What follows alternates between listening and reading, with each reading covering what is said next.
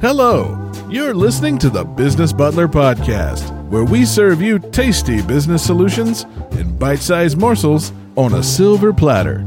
And now here's your host, Clayton C. Butler.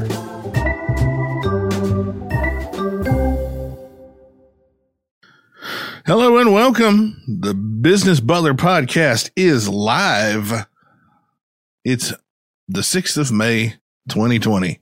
And today we're going to find out, are you breaking the law with your marketing? Clayton C. Butler here, your business butler that serves all your creative business solutions on a silver platter. And if it's your first time here, we go live at noon Eastern every Monday through Friday on the Clayton C. Butler Facebook page and the Clayton C. Butler YouTube channel. And we're here to talk to entrepreneurs and business owners about how they can grow their business with marketing, advertising, promotional items, and other creative business solutions. So be sure to like, subscribe, follow, and get notifications depending on whatever platform you may be on. And if you find the stuff that I talk about here on the podcast helpful, and you'd like me and my team to help grow your business, then give us a call at 1-833-3BUTLER or apply at butlerhelpme.com. So the question of the day is, are you breaking the law with your marketing? Are you breaking the law with your marketing? Do you even know if you're breaking the law with your marketing? Now, surely you wouldn't do it on purpose, of course, but sometimes in business, we do stuff that we don't know we're not supposed to do. And most of the time, we don't even know it's wrong. But still, there are things that can get you into trouble before you even know it. So let's talk about specifically using multimedia in your marketing. Now, first of all, let me get this out of the way. I am not an attorney, so please consult one if you have any questions or concerns about what we talk about here. I'm simply just sharing my experiences dealing with copyrights and intellectual property over the last 20 or so years. But just to be safe, just know that I'm not always right. So in this episode, I did want to shed some light on some easy mistakes that entrepreneurs and business owners may make in their marketing that can lead them into hot water. Now, aside from the FTC or the Federal Trade Commission, which has laws that are against things like unsubstantiated income claims in your advertising or just false advertising in general, there are intellectual property laws that also govern how you use content that is not your own. And I'm going to talk about that, especially with marketing and advertising your business, because that'll get you in hot water quicker than just about anything when it comes to copyright infringement. Now, the fines. First of all, if you make a mistake and inappropriately use copyright in your business, the fines for making such a mistake when it comes to copyright infringement can be mighty hefty. And in most cases, it can be enough to cripple or even close a small business. So you don't want to run into these problems at all. Christina Butler, my shawty, Christina, says this is such an important topic. Thanks for posting that on the chat. It is important because a lot of people don't even know that they might have a problem. So then that's what I want to do today is I want to bust some of those myths and kind of set you on the right track. But if you do screw up, the legal penalties for copyright infringement can be pretty severe. The infringer pays the actual dollar amount of the damages and profits. So however much economic impact you have on the copyright owner, that's how much you have to pay them. The law provides a range from $200 to $150,000 for each work that is infringed. So again, if you have even one or multiple instances of infringement, your business can be closed in a hurry. The infringer pays for all the attorney fees and the court costs, and the court can issue an injunction to stop the infringing acts, and they can impound the illegal works, and the infringer could go to jail. not a good day. A lot of people don't even understand what copyright is. And if you do understand copyright, forgive me for this little primer. I'm not trying to talk down to you or patronize you, but there are a lot of people that don't understand the basics of copyright. So I'm going to kind of glaze over the basics here. We're going to talk about just what copyright is and what the rights are that are afforded to a copyright holder. So when you hear the term copyright, first of all, let me clarify. You hear about copywriting and you hear about copyrights. They're two different things and they're spelled completely differently. Copywriting is actually writing copy or the words in an advertising piece or a marketing piece or something like that, or an ad. The copy is the word. So you're actually writing the copy. So that's WRITE as in write. The other copyright is copyright, RIGHT, which, as the name implies, it is the right to copy. So that's just kind of a broad term to cover the exclusive rights that are afforded to somebody who owns a piece of intellectual property. Now, an intellectual property is an intangible thing like something that you own that you came up with, but it can't be held. So it's a way to call an intangible property something that you can actually own. So it's an intellectual property, as they call it. Intellectual property includes patents, copyrights, trademarks, things like that. But we're going to stick with copyrights right now. So the Copyright Act grants the copyright holder several exclusive rights, meaning they alone have these following rights: the right to reproduce the work, the right to distribute the work, the right to create derivative works off of that work. They also have the right to publicly perform the work or publicly display the work. And perform actually includes playing back of recordings, whether they're digital or analog or whatever by means of transmission. It also means playing back the work. So if you own the copyright, you're the only person that's allowed to do that unless somebody pays for a license to be able to do it. So if you don't own those rights, you have to get access to those rights through a license, which generally means paying for the license to use the work. But that's what's afforded to a copyright holder. So now there are three elements that must be in place for an infringement to actually occur. Number one, the copyright holder must have a valid copyright, which as soon as a work is created, it is owned by the copyright owner, regardless of whether or not they register it with the Library of Congress. Now, that gives them extra rights that they don't ordinarily have otherwise, but they still own that work and it is still theirs and it can still be infringement.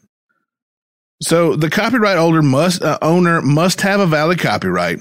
The person who is allegedly infringing must have access to that copyrighted work, and the duplication of the copyrighted work must be outside of the exceptions.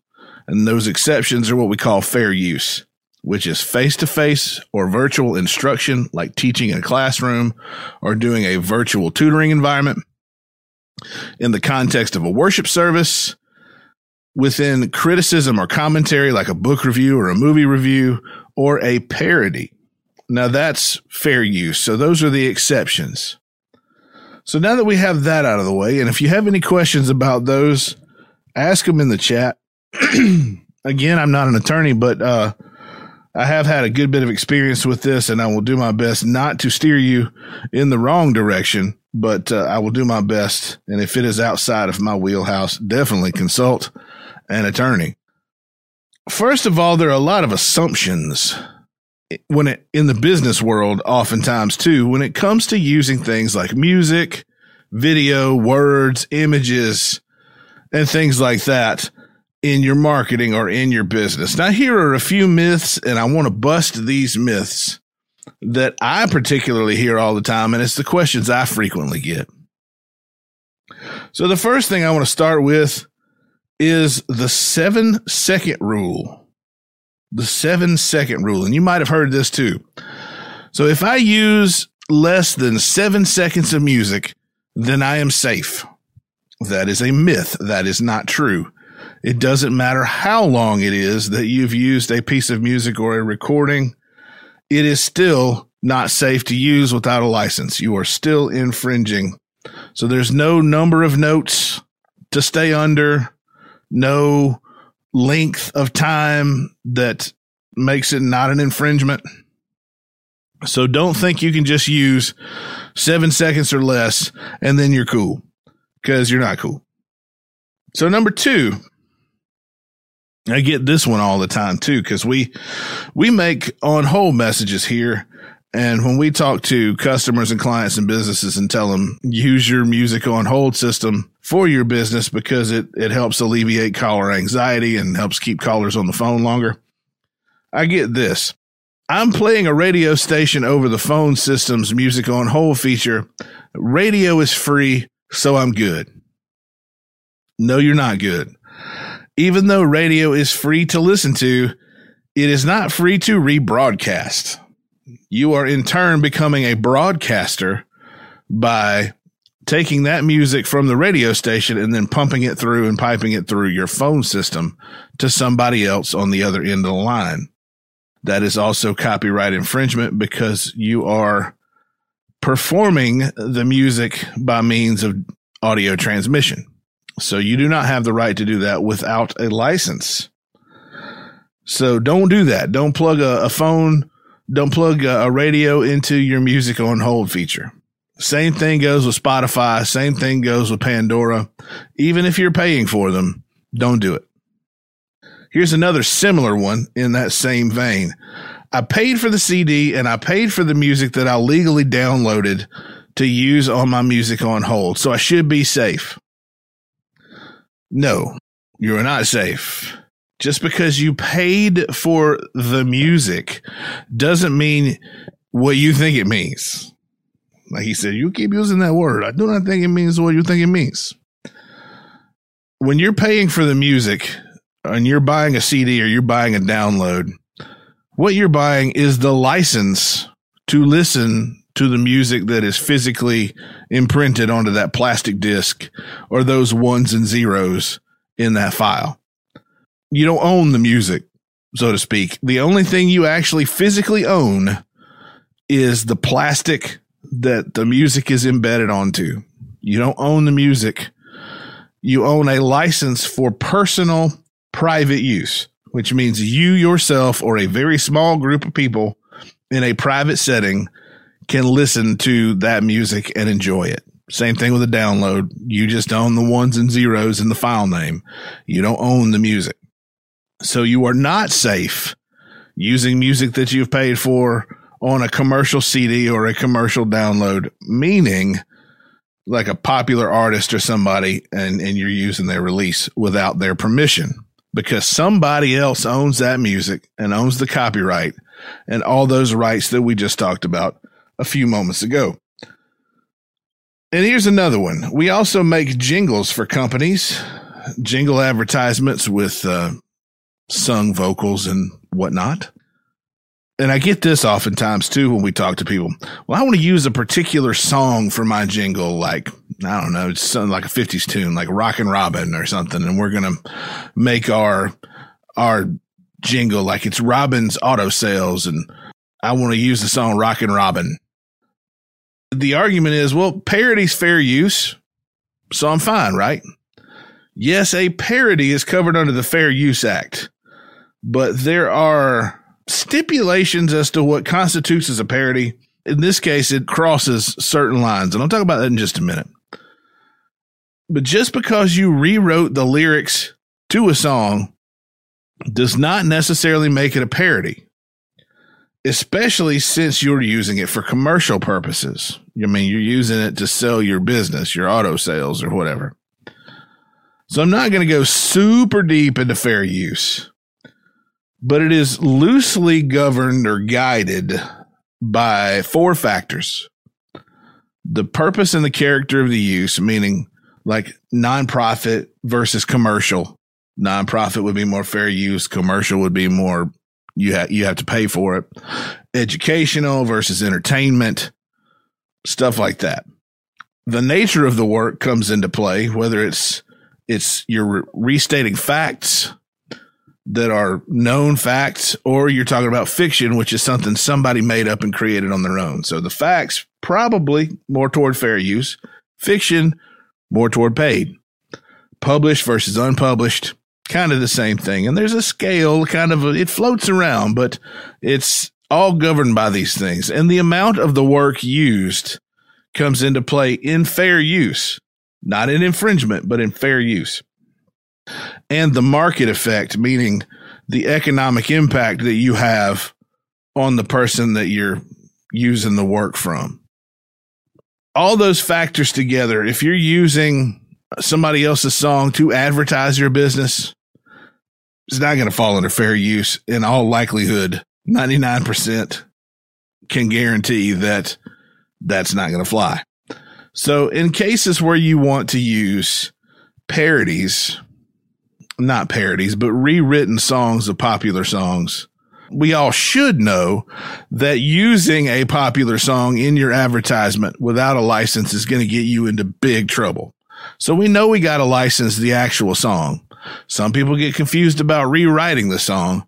So you probably want to go on ahead and get a license there, or you do want to go on ahead and license it just to be safe. Sound-alikes kind of fall into a little bit of a gray area right now. And a sound-alike means a song that sounds really close to the original. Most of the time, it sounds almost identical, but the lyrics are different.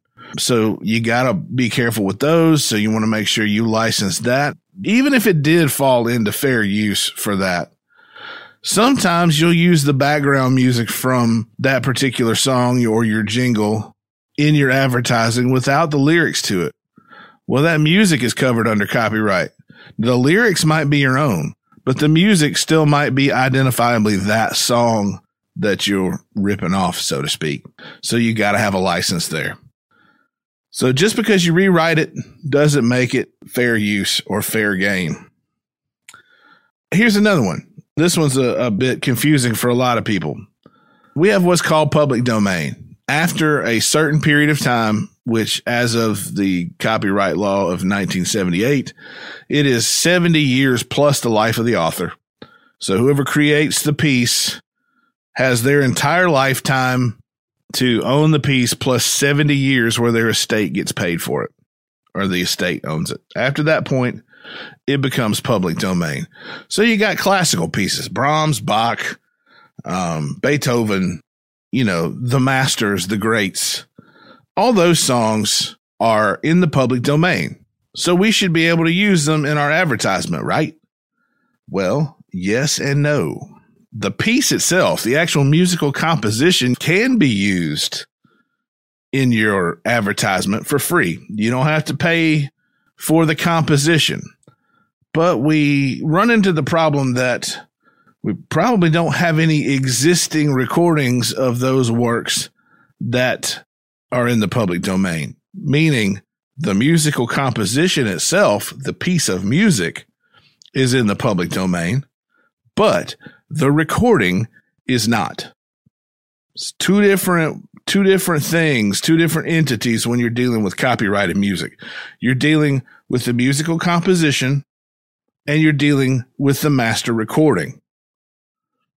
So in most cases, when you have a classical recording, you have the composition that is in public domain and the recording, which is not in public domain. It's owned by somebody else. So you can't just take a classical piece and have a recording of it and use it in your advertisement and be safe because somebody else owns that master recording. It's called a master use license that you'll need for that.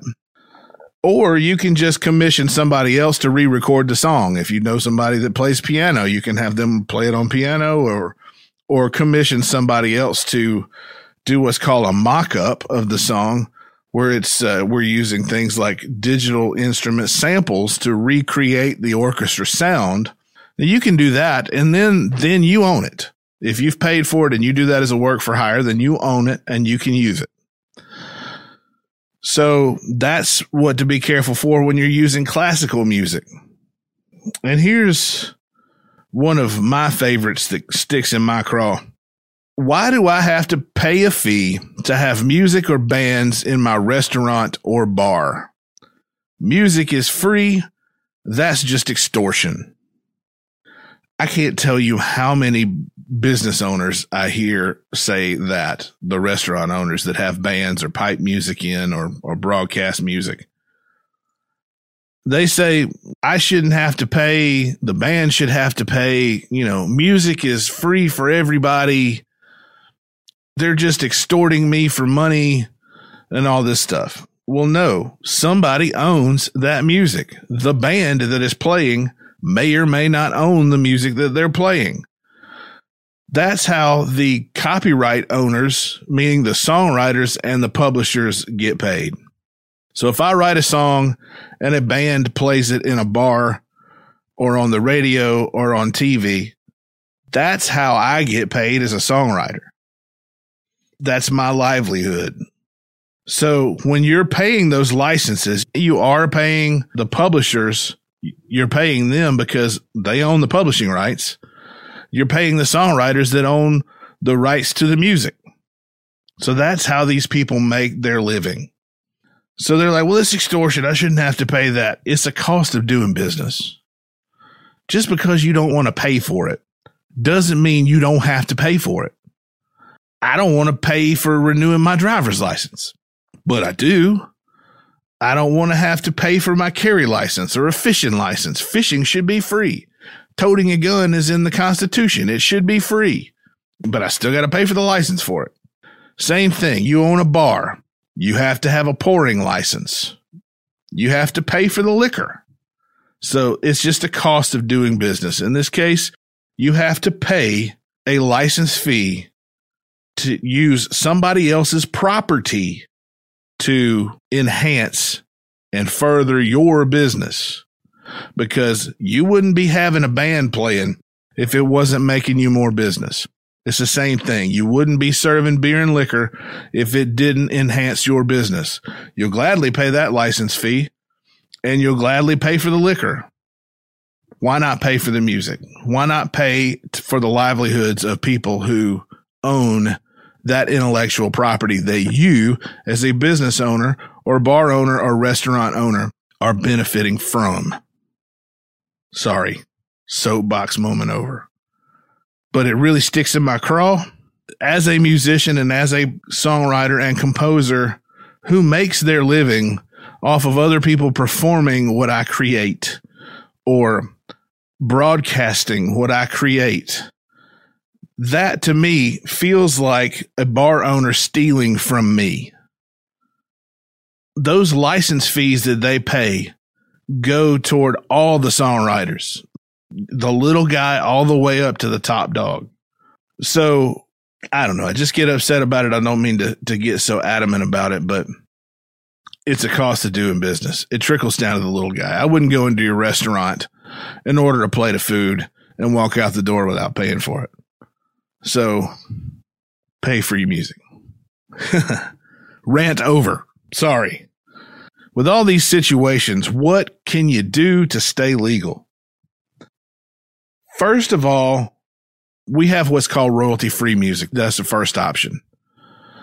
Royalty-free music is a little bit of a misnomer, but it simply means that when you pay for the music, you're paying for a license that lets you use that music in your production or broadcast or on your own whole message without having to pay for it again over and over and over to use the music.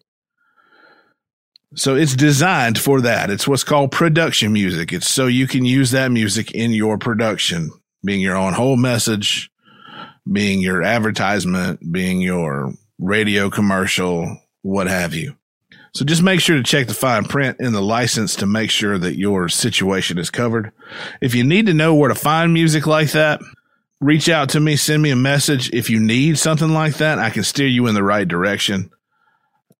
But a royalty-free piece of music is going to be more expensive than a download of a popular song. You're going to pay $1 for a song to download it for your personal use. when you're paying for a royalty-free piece of music, you might pay anywhere from $50 to $150 or up, even into the thousands, depending on what your use is. So the extra cost is the license and the compensation for that particular commercial use. So just know, don't get sticker shock when you go to the royalty-free site and prices start at like $39. I mean, it ranges depending on what your particular use is. If it's an on-hold message, it's probably going to be pretty cheap. For a YouTube video or something like that, it's probably going to be pretty cheap. You might pay more if it's going to be for a broadcast commercial or a jingle or something like that. But just know that the prices are going to be a little bit more than paying your buck for your download for the latest Beyonce song that you would have to get a ginormous license for if you wanted to use it for your business. Now, next, you can have a company like mine, Butler Productions. Now, we specialize in creating custom jingles and other production music. And again, production music is just music used in your production for sale or broadcast. So we help you do things like that. And again, it's not advisable to do a sound-alike for your jingle. We talked about that briefly. So don't rip off somebody else for your jingle, meaning a song that's identifiable, just with different lyrics. But a good jingle company can create a piece of music that is very similar in style to your reference, to where they kind of get the vibe of, oh, yeah, it kind of sounds like so-and-so, but it's not identifiably theirs. They're going to help you kind of get that good sound and that good vibe going on without being just a total ripoff that could get you in trouble. So if you would like us to help you legally use music in your advertising by creating your jingle or your on-hold message or other production music, or if you just like us to help you out with your advertising, marketing, promotional items, or other creative business solutions, call me at 1-833-3-BUTLER or go to butlerhelpme.com. Again, this is Clayton C. Butler, your business butler that serves all your creative business solutions on a silver platter. And as always, have a great one. Thank you for listening to the Business Butler Podcast. To learn more about Clayton, visit ClaytonCButler.com. Need help growing your business? Then reach out to the Butler Productions team at 1-833-3-BUTLER or go to butlerhelpme.com. The Butler Productions Podcast is property of Butler Productions, LLC. Copyright 2020. All rights reserved.